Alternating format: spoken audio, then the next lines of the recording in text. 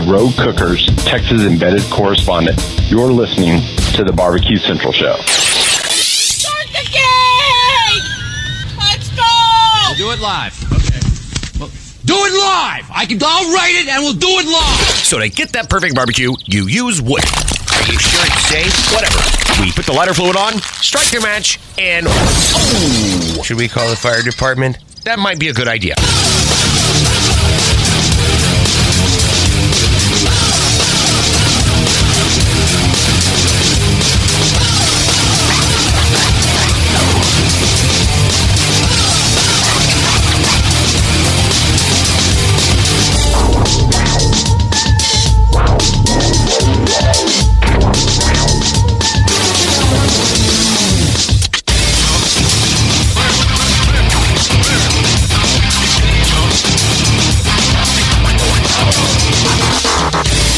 All right, good evening, and welcome to the really big BBQ Central Show. This is the show where we talk about all things that are important to the world of barbecue and grilling. The show originating from the Rock and Roll Hall of Fame city, Bomb City, USA, Cleveland, Ohio, the barbecue capital of the North Coast. I am your program host, Greg Rempe. Happy to have you aboard here on your Tuesday evening live fire fun and frivolity show. If you'd like to get in contact with the show this evening, or you would like to follow the show during off-show hours, here's how you do all that. You can get in touch with the show by sending an email to Greg at bbqcentralshow.com. Follow us on all the social media channels at BBQ Central Show. And be sure to subscribe to the show podcast feed on your favorite podcast platform. Anything else you want to find out about the show can be found at the main website, thebbqcentralshow.com. And here's what's happening in case you get the newsletter coming up in about 12 minutes from now, the second Tuesday of a month. And in the first spot, the lead spot, 14 minutes past that first hour of the second Tuesday of every month, it means we can be expecting a visit from our pal Meathead from AmazingRibs.com. We have a number of things to talk about.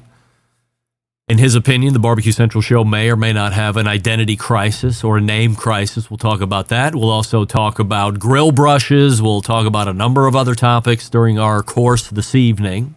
And then, after Meathead, 35 past the first hour, we'll be joined by also second Tuesday of the month regular guest here in the second hour, Robert Moss, robertfmoss.com.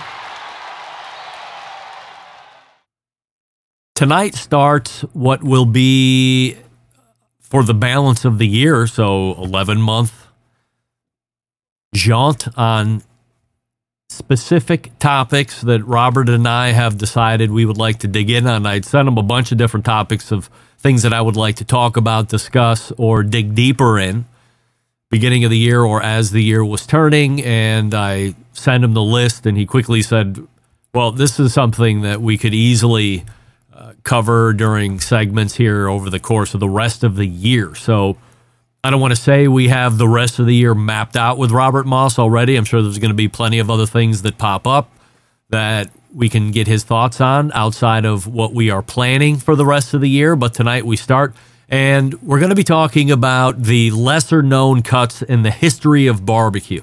So if you have ever wondered, outside of ribs and pork shoulder, whole hog, brisket, what have been some of the other standards in barbecue history? We'll learn about it all tonight during the Robert Moss segment, and that'll bring a close to the first hour.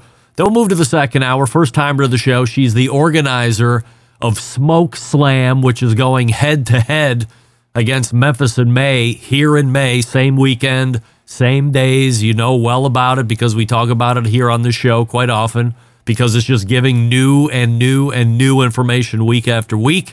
So we will be joined by first-timer to the show and another first-time guest here. Seems like every week over the course of the brand new year, we've had at least one new guest to show. Melzie Wilson will be joining us. She's in Atlanta tonight, where she'll be joining us from, and we'll talk about her time in barbecue, how she got into it, how she got into organizing. She was well connected with Memphis in May for probably every year up until this year, where when Kerry Bringle broke off and joined the steering committee on this new Smoke Slam, Melzi was soon tapped to take over organizational duties, which she's also doing now. So we'll talk about maybe where the fade of feelings happened during Memphis in May over the course of the last handful of years, why she might have grew a little bit disinterested, or perhaps a better question might even be why an upstart competition that seems to be so dead set against going against one of the stalwarts, one of the majors every year, why she would want to make that switch. So Melzi Wilson, 14 past, and if needed, 35 past the second hour. And that's how your show's here setting up this evening. Meathead Robert Moss in your usual first hour. Melzi Wilson, first-time guest, second hour. Don't forget you can follow me socially, Instagram, X, TikTok, Snapchat. We say good evening to those of you watching tonight through one of our video streaming platform partners. You can go to facebook.com/BBQ Central Show. Actually, I think that's probably wrong tonight because something happened in the streaming service, but sure that'll get worked out by next week. You can go to twitter.com/BBQ Central Show, where I know it is happening. And of course, you can go to the most popular way to watch the show, youtube.com/@BBQ Central Show. And we have a YouTube poll question of the week that we're asking everybody. YouTubers and guests alike will be asked, will you watch the UFL this spring since the NFL season is now officially over? 64% of you are saying no. I am firmly with the 64%. When you get to my advanced age, you come to realize a few things. One being probably the most important. Time is fleeting, right? I mean, today, February 13th, what do we have? As I mentioned it last week, the middle daughter, Madison Rempe, turns 21 today. Happy birthday to Maddie, of course. She's probably out ripping it up in Kenton, Ohio right now. Who knows what's going on? Shots, beers, octobongs, ice luges. I don't know what happens in colleges these days, but I remember kind of what it was like for my 21st birthday. So we wish her safety and responsibility first and a good time second, but all to make the point that time is fleeting. I can't waste my time anymore watching nonsense. And the UFL, while it may be a platform for those that have been overlooked in the draft, those who have dropped out of the NFL and feel they deserve another shot, they're good enough to make a UFL roster in hopes that they rekindle a spark or they get a look from a scout or a coach on the NFL sideline to bump them back up to the big leagues again. Great. Good for you. Try your hardest. I'm not going to be party to it because I'm not going to watch substandard football when the NFL provides the elite of the elite. That's why I don't watch WNBA basketball. I watch NBA basketball. That's why, because I'm not a sexist, I watch college softball because it's better than the professional women's version. Same thing with women's college volleyball. I watch it over men's volleyball. Men's indoor volleyball, very tough to watch. Impressive for about 5 minutes, and that's it. So I'm here to tell you, time's fleeting. If you're 31% of the folks that say they're going to watch UFL, good. Good for you. You're a true football fan. You're watching no matter what, and there's plenty of you out there. But my time is too valuable to watch on second-rate football. To be watching the Canadian Football League or some other nonsense that they're trotting out here now, trying to latch onto and ride the coattails of the NFL. Why not? So we'll check the stats over the course of the rest of the show here. Anxious to get Meathead's opinion. Who knows? Maybe Meathead won't give me his opinion or an answer like he didn't last week or last month. We'll see. Maybe he's being insufferable again. We'll see here shortly. We're going to start here tonight. I'm very excited to announce this, by the way. It's just happened. Barbecue Central Show exclusive news update. Greg Rempe reporting from the breaking news desk here in Cleveland, Ohio, the city that breaks the most live fire breaking news across the country. Nay, the globe. In what was the longest ongoing lawsuit ever in the history of live fire lawsuits. You know it, Traeger versus Green Mountain Grills, and what feels like it's been dating back some 75 years at this point. Of course, I'm just kidding, but it's been years. As of February 8th, 2024, this case has been 100% officially closed, and an agreement has been reached in amicable fashion by the two sides. Thank goodness. There will be no further litigation on this specific matter going forward between these two companies. I talked to top men in the industry. I worked my sources, and while I cannot get settlement detail, I can tell you that you don't need to ask about it anymore. You're not going to hear hide nor hair of this anymore, and there will be no suing by either side going forward anymore. Great news to all the other pellet manufacturers out there in the world that are making cookers, because Green Mountain Grills took one right to the balls for all of you. I'm going to make a request that all the other pellet grill manufacturers send $10,000 or $50,000 to Green Mountain Grill as a service of thank you to what they did to everybody else. Allowed you to have time to make your workaround so Traeger wouldn't go sue you. And everybody owes Green Mountain Grills a debt of gratitude as far as I'm concerned. By the way, Green Mountain Grills at the HPB Expo, which I am not at this year. Are you tired of settling for mediocre grilling experiences? Yes. Time to step your game up and bring the ultimate flavor and cooker to the backyard barbecues. Pits and Spits Charcoal Grills, offering the highest quality live fire cooking experience you can get in the market today. Using either wood or charcoal, their solid fuel grills produce those classic flavors you're looking for when you have the time to fire up the grill, cook for family and friends. With a large adjustable fuel tray, you can raise and lower the fire to control and fine-tune the heat. Their take on the very popular Santa Maria style grill that's also out there. Check them out online, pitsandspits.com/BBQ Central. That's pitsandspits.com/BBQ Central. And as you're checking out with that new charcoal grill that you have, you want to save $150 on that? You know you do.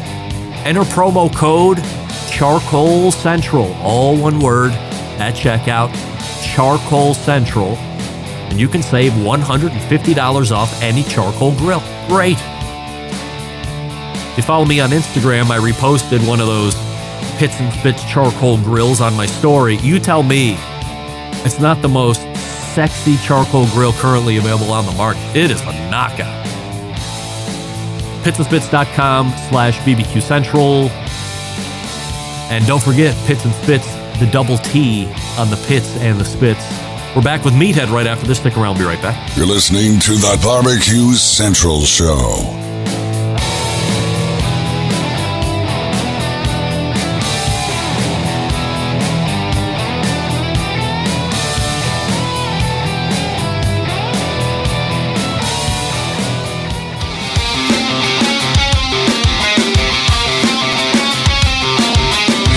Broadcasting live from the BBQ Central Show studios in Cleveland, Ohio.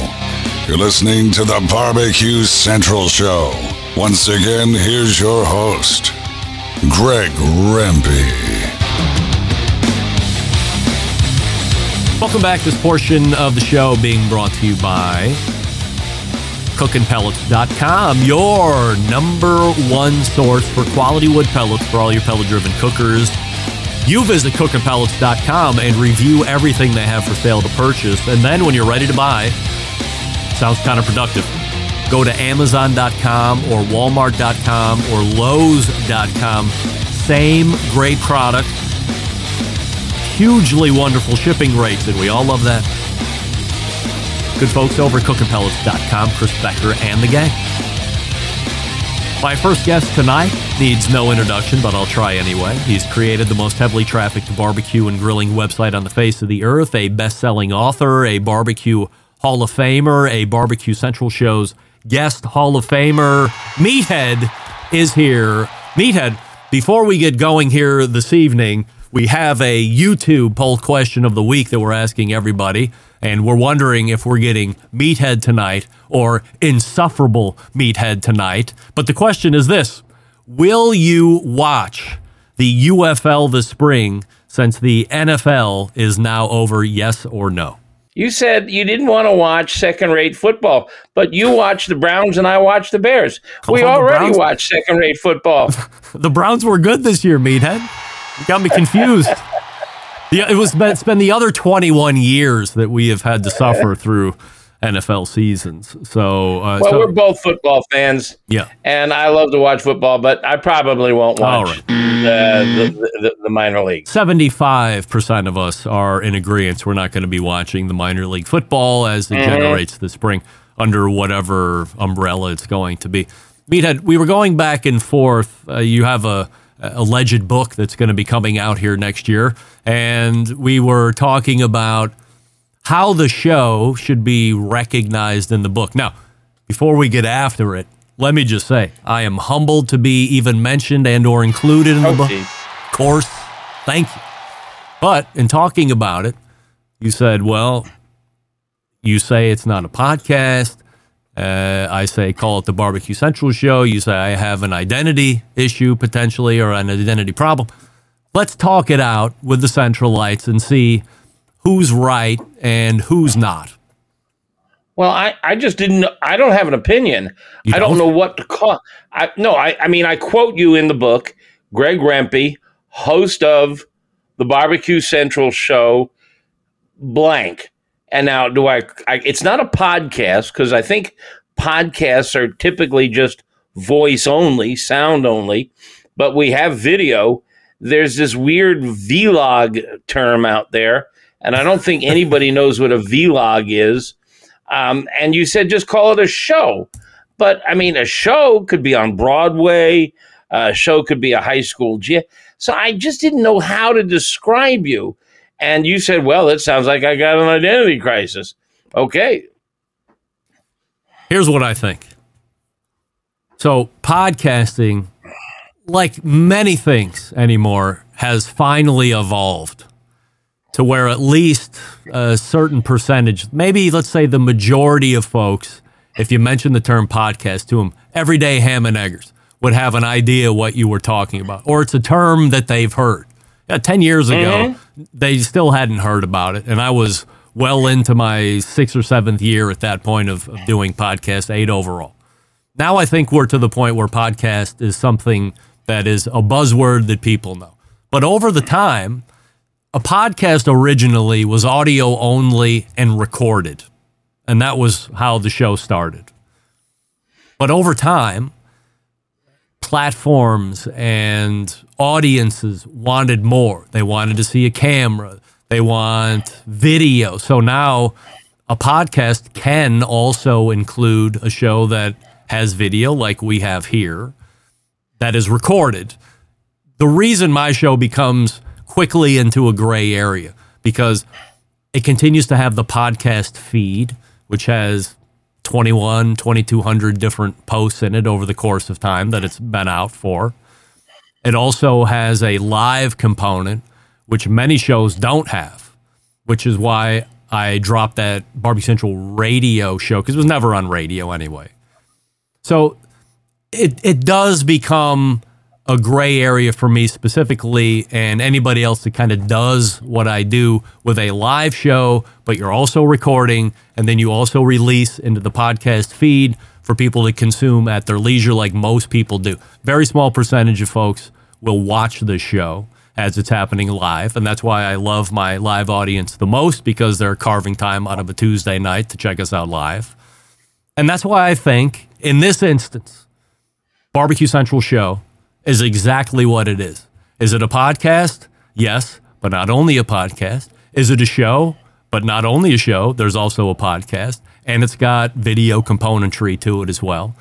So show is something that describes it best because there isn't a great descriptor otherwise, because then we're pigeonholing it if we're calling it just a podcast or something other than that with a descriptor. So Barbecue Central Show it is.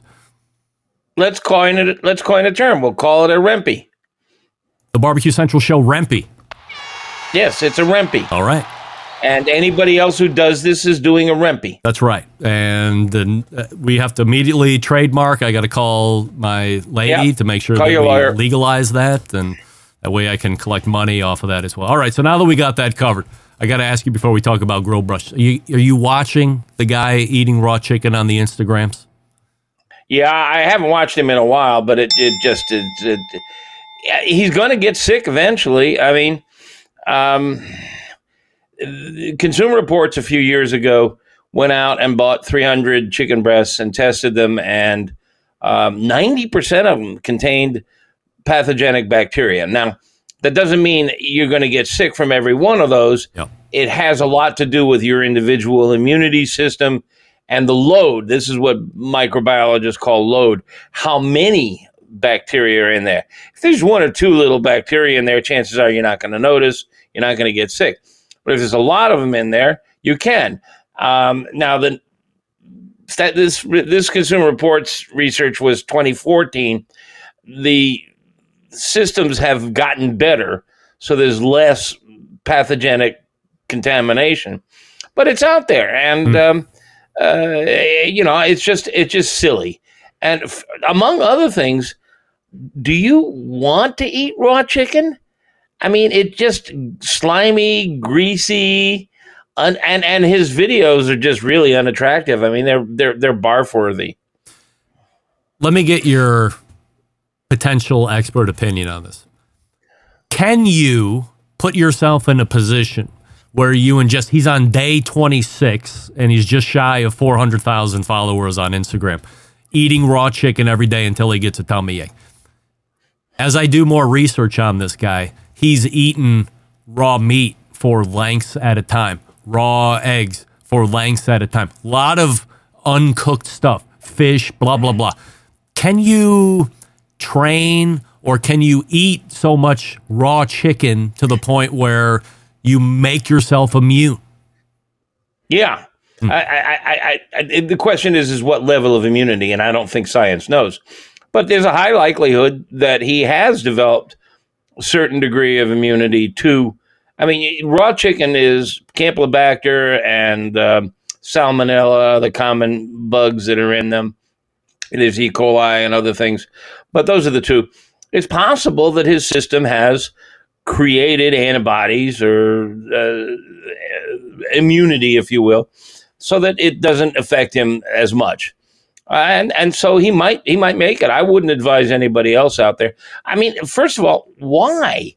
It just doesn't, it's not appetizing. No one should be taking this as the government is hoodwinking us. You can eat raw chicken regularly and it's safe and you should do it without fear. I feel like maybe that's what he's posturing. I don't know if that's what his point is. Look, so many people distrust our government. It has given us plenty of reason to distrust it, but it's also given us plenty of reason to trust it. Microbiologists, scientists, I think in general, they try very hard to give us useful data. And, here, bottom line, anything raw has a higher risk than anything cooked. Cooking is, by the way, I think you know, but not everybody out there who's listening. I married a PhD microbiologist who was a food safety expert and worked for FDA for many years, which is where I get my minuscule expertise in the topic, because I talked to her and I learned from her and I've seen her research. And I think that she and others call it the kill step. Cooking is the kill step.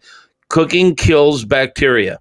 So, if you read the Center for Disease Control puts out something called the morbidity report. If you look at this thing, the vast majority of foodborne illnesses come from raw vegetables. I mean, you've heard these recalls on lettuce and spinach and sprouts. It is generally believed that raw sprouts are the most dangerous food in the grocery store. Yeah.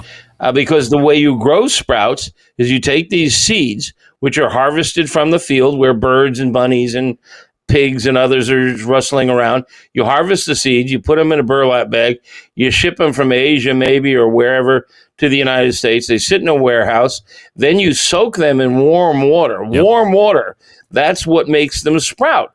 Warm water is exactly the same conditions that bacteria sprout in. So you're growing both. And so some of the worst cases of foodborne illness, there was one in Germany where I think 30-some people were killed from sprouts.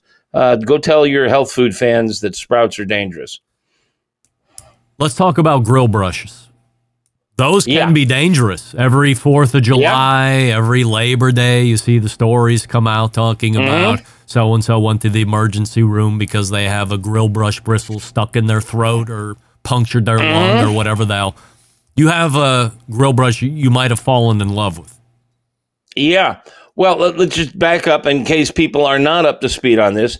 There is this, it's a constant, it happens every year. Yep. You read about it.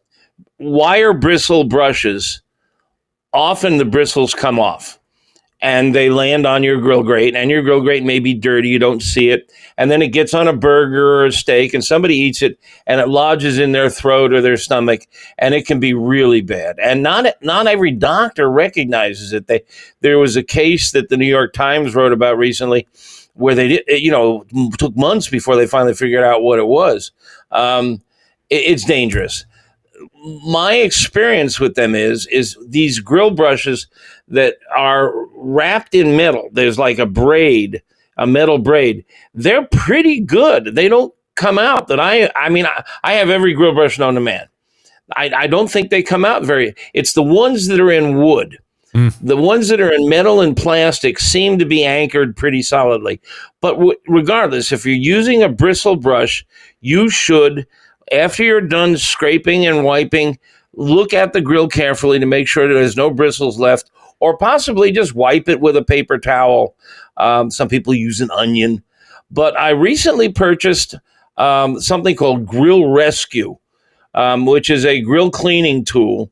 And it is really cool. It really works. I really like it a lot, and I'd like to recommend it. It's a big plastic handle, and it's got a metal scraper on the end, so you can scrape. Greg's showing pictures. But it's got this pad inside, surrounded by, that's not the pad. That's something else. That's it's got this, it's like a foam pad, but it's wrapped in a really heavy-duty cloth. It's like the stuff they make fire hoses out of, and it just doesn't catch on fire. It doesn't burn. What you do is you dunk it in water, and I have one of those little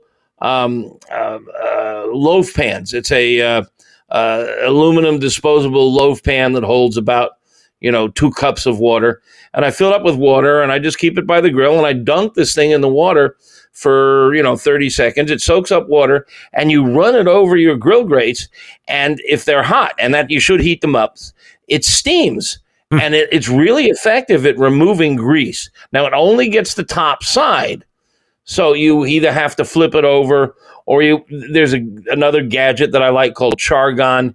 It's sort of a U shape, and Chargon scrapes both the top and the bottom, and you don't want grease on your food. You don't want grease from the top of the grill, grate, or the underside of the grill grate. Burning grease, smoking grease. A lot of people, they get their gas grill cranked up, and they see all that smoke coming out, and oh boy, I'm a smoking now.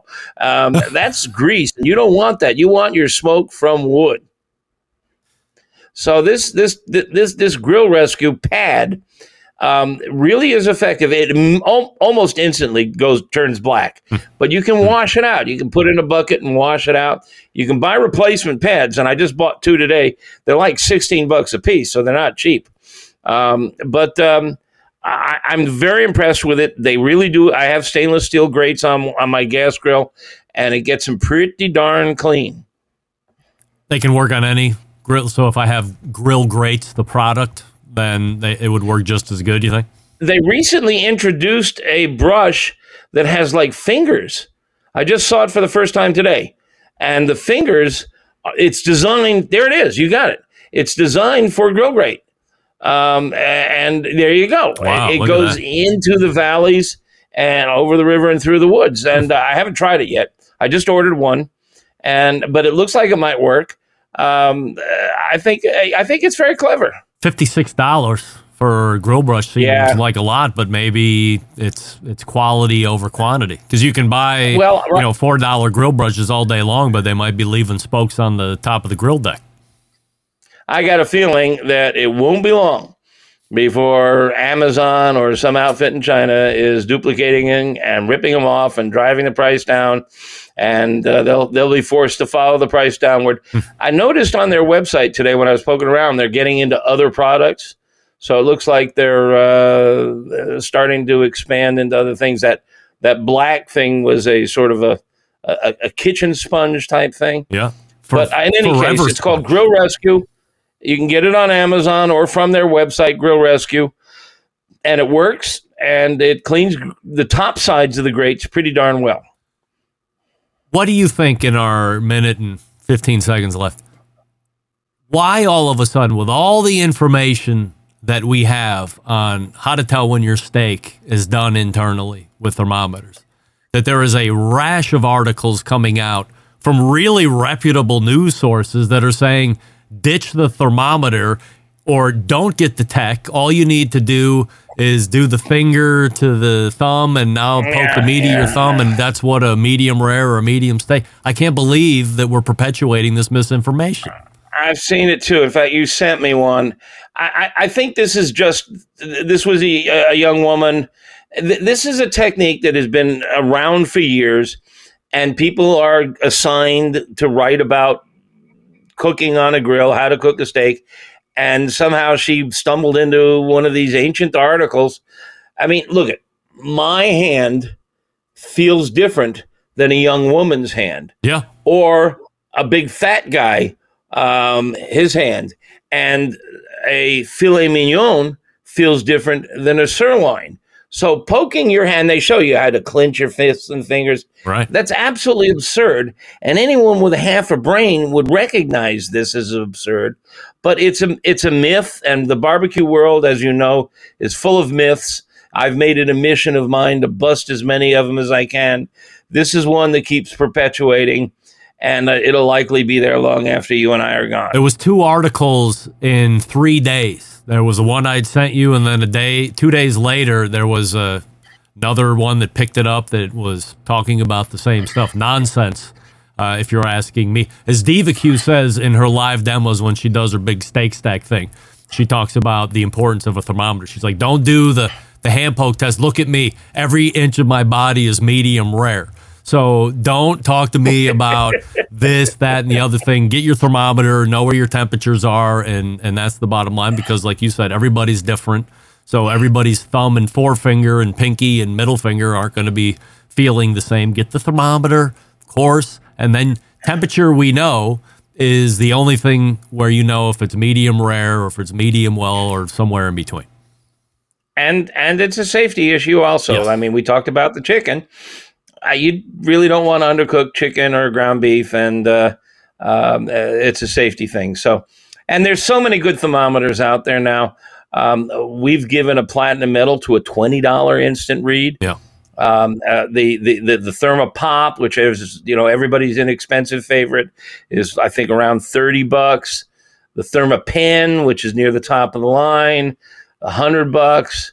All kinds. Yeah, get a Thermopop. Very inexpensive, very reliable. I don't know how many people know, but we have on AmazingRibs.com an electrical engineer who tests thermometers for us. He's got special equipment that measures, is it accurate and how fast does it read? And then he cooks with them and tries them. And we have over 200 thermometers, hands-on, detailed, accurate reviews. And we don't sell any, but we're linked to them. And there's actually some that are even less expensive than the Thermopop, although that's a really good choice. It's a very reputable company. Second Tuesday of the month, regular guest is right here. It's Meathead from AmazingRibs.com. If you have any questions or you would like to know more about this industry and topic that we hold so dear, head on over to AmazingRibs.com and check it out if you've never done that. Meathead, we will see you in March. See you.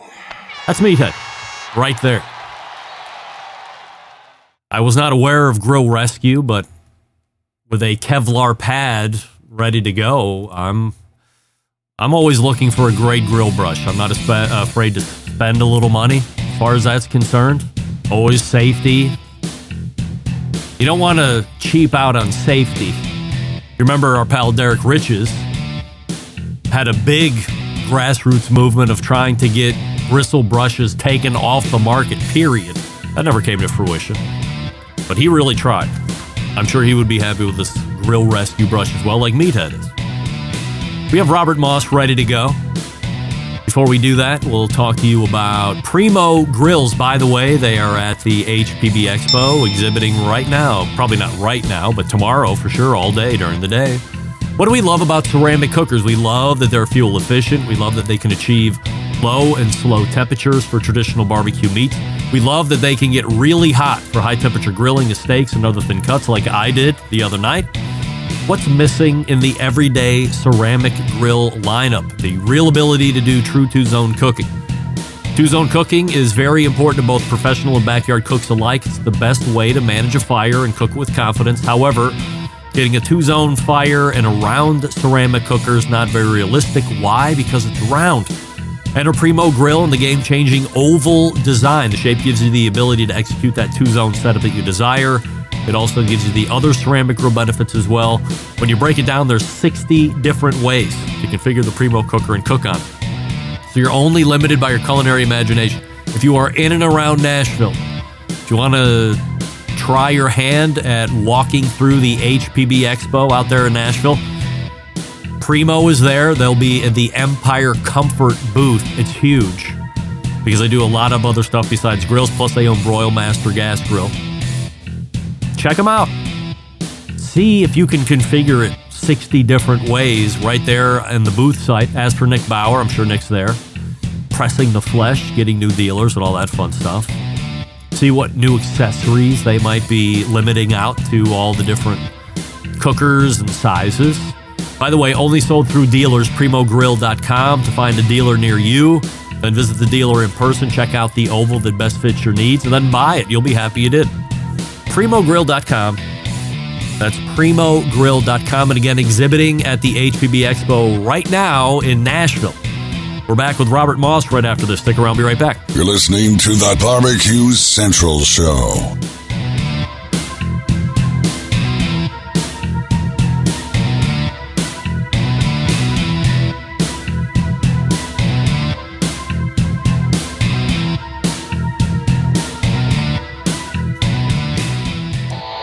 Howard Stern, Jim Rome, Dan Patrick, and Greg Rampey. The Mountain Rushmore of talk show entertainment. Now, let's get back to the Barbecue Central Show. And we thank Meathead for joining us last segment. AmazingRibs.com, his website. This portion of the show being brought to you by Fireboard, who I also believe is exhibiting at HPB Expo in Nashville.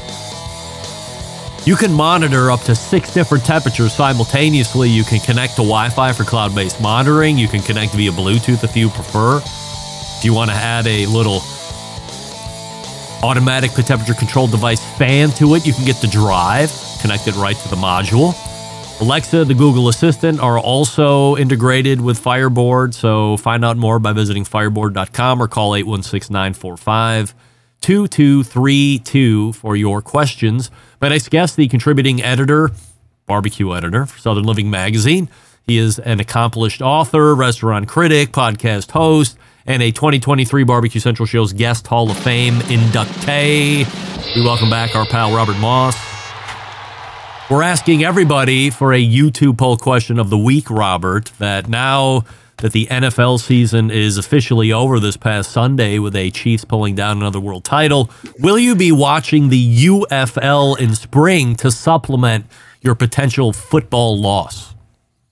Hard no. Hard no. All right. So I said I barely watched NFL this year, so no. Are you under a protest, or you just had too much other things going? I'm from the South. We like college football. We don't have a lot of pro team loyalty down here, so I barely watch the NFL as it is. And last thing I need is yet another football league out there.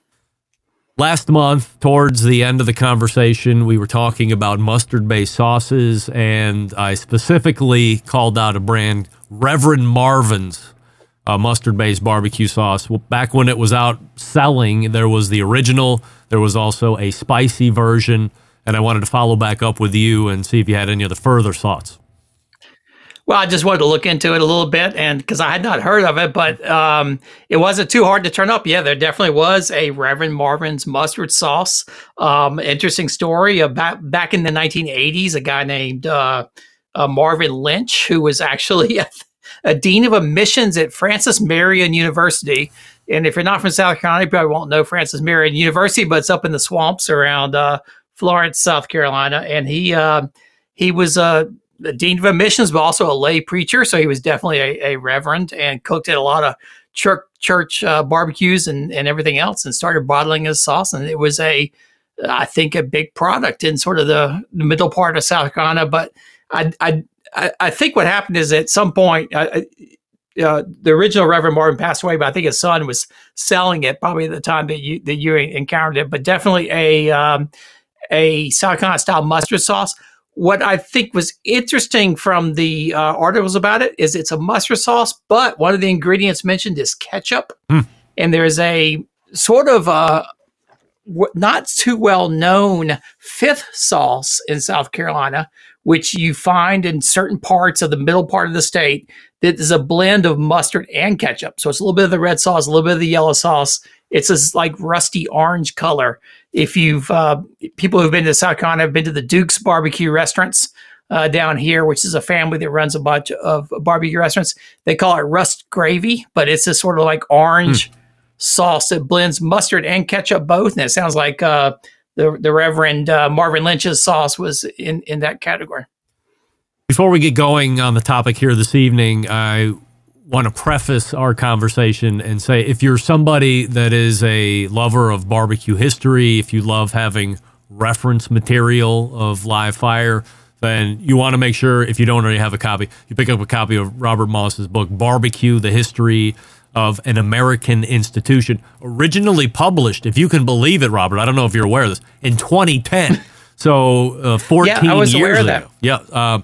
And an expanded edition 4 years ago, and I know a lot of the discussion is probably going to be based on that. How does that? You ever thought about doing yet another revision of that book, or is that something you could just do ongoing every 5 years?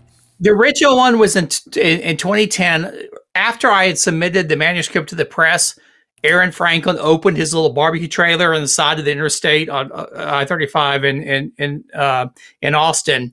And the barbecue scene just changed dramatically over the next 10 years. So it was, I had to write another book to fill in the gaps that I'd missed, but also to tack 10 years on.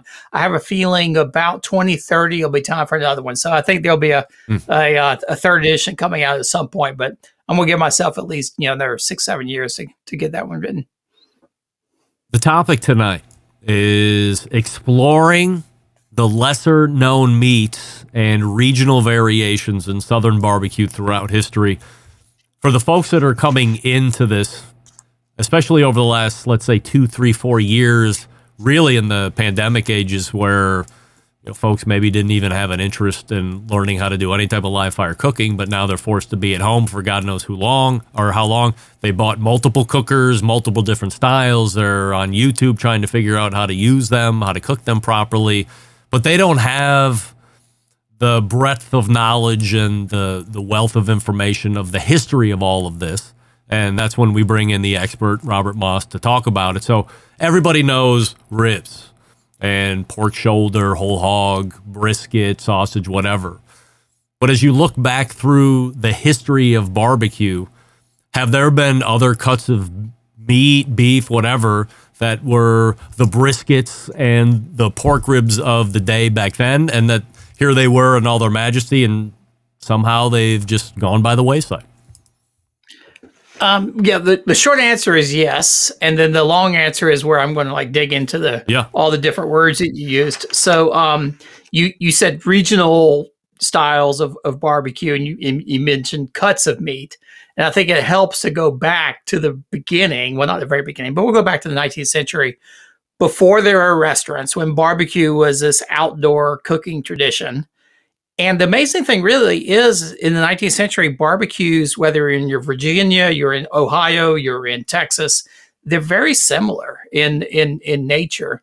And we say cuts of meat, there really weren't cuts of meat, because in the 19th century, it was a whole animal cooking tradition. So you might have, if you're cooking a cow, that might be cut into like quarters. So you might have a quartered cow, but by and large, everything else was cooked whole. Yeah. And definitely in the 19th century, beef, pigs, sheep, the top three barbecue meats, everything but the beef cooked whole. The beef would be split in half or cut into quarters, cooked literally in a trench in the ground over coals. And it was the same all over the place. So you really have this regional variation in meat.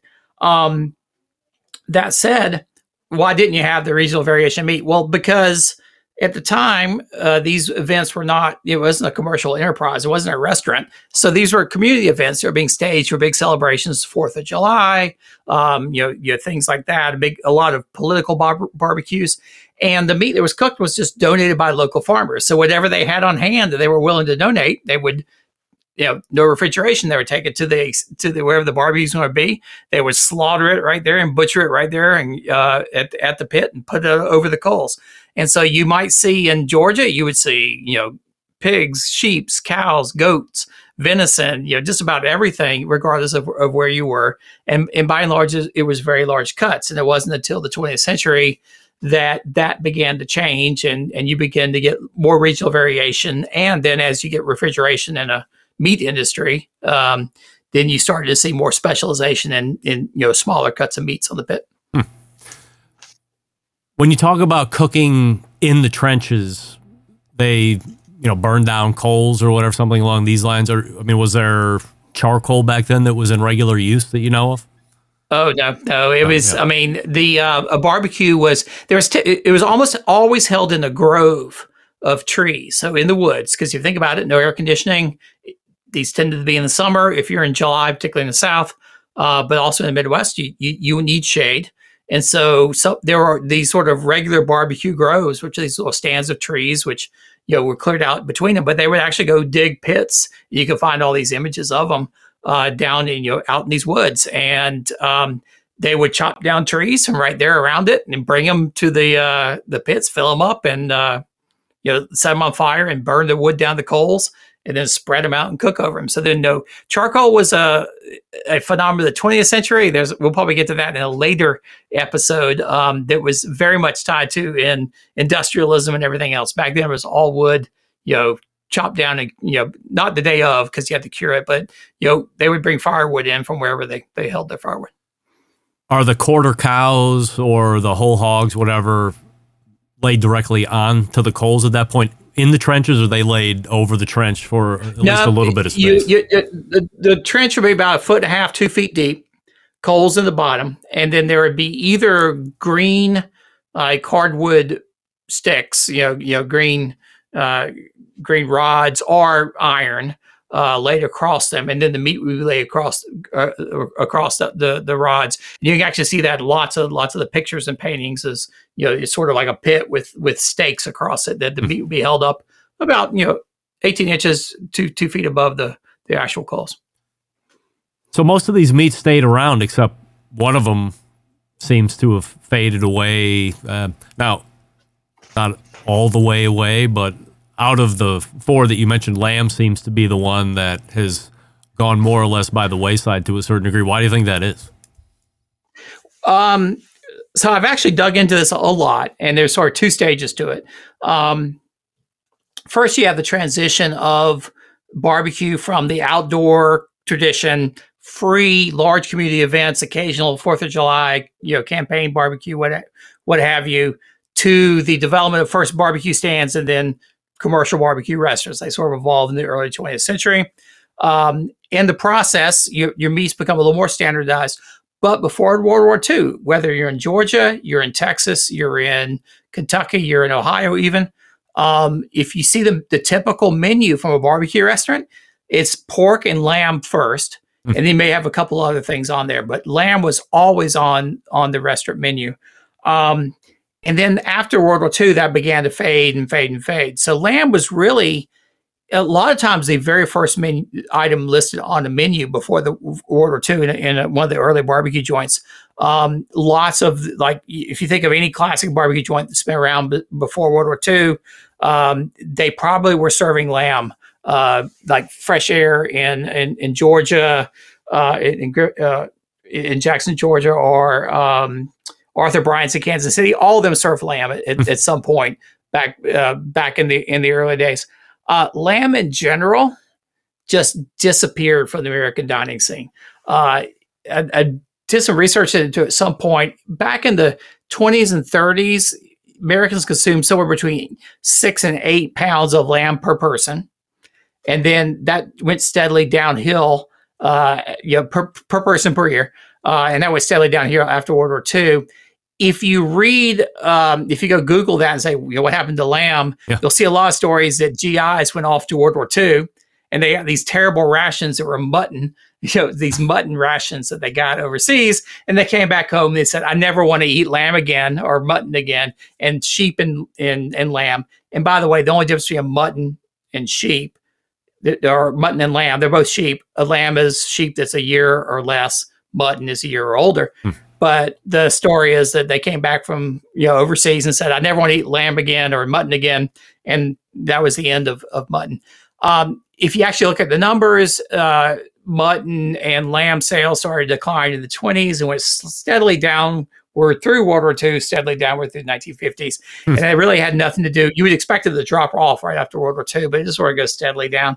It has more to do with agriculture and the price of lamb and mutton, and the fact that wool production was always very closely tied to lamb and mutton prices.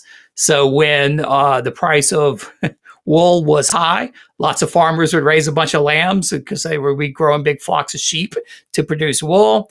And then guess what? In the fall, when they sheared them, their lamb would be on sale. It'd be really, really cheap. And the next year, there wouldn't be so much lamb because the wool prices were higher. So it fluctuated a lot. And then after World War II, it was very expensive to raise. And you sort of had to choose as a rancher as things got bigger and bigger. Do I want to grow cows or do I want to grow sheep? And by and large, most ranchers went with cattle. Per head, it was cheaper. They made more money off of them. And sheep has never recovered. I think the last I checked, we're eating about 1.3 pounds of lamb per person per year, which is down like 8-fold over, before World War II. When you found it in the barbecue restaurants, was it like what a whole hog would be, where it's everything kind of chopped together? You get it as a sandwich? Is it mostly legs? Is it the rack? What is it? Well, you can still get it today if you go to Owensboro, Kentucky, and places like that, where they still serve mutton. But best I understand, you have to be a little careful. It's sort of funny. Like if you go to Keen's Chop House in Manhattan, which is one of my favorite steakhouses, they have a mutton chop, which is sort of like the signature thing for their restaurant. They will admit it's actually not mutton, it's lamb. They can't get good mutton in Manhattan, so it's a lamb chop, but it's a very thick, big lamb chop.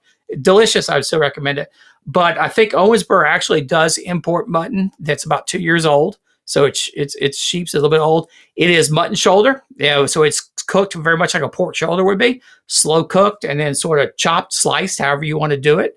There's a few places in Western Kentucky where you can get chipped mutton, which is where they take the mutton and chop it in very, very fine bits and mix it with this savory sauce, put it on rye bread of all things, and it's absolutely delicious. Rye bread with pickles and onions. It's one of the best barbecue dishes I've ever had. But it's very hard to find. It's only in a few locations.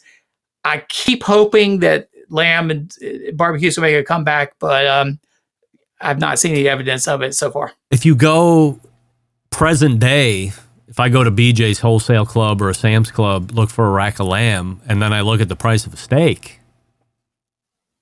rack of lamb's pretty friggin' expensive. It's delicious, but for the amount I'm going to spend on that steak and the amount I'm going to get versus a rack of lamb is pound and a half is a pretty big rack of lamb. Usually it's like 1.25 pounds or so, and it's $32 for the rack of lamb.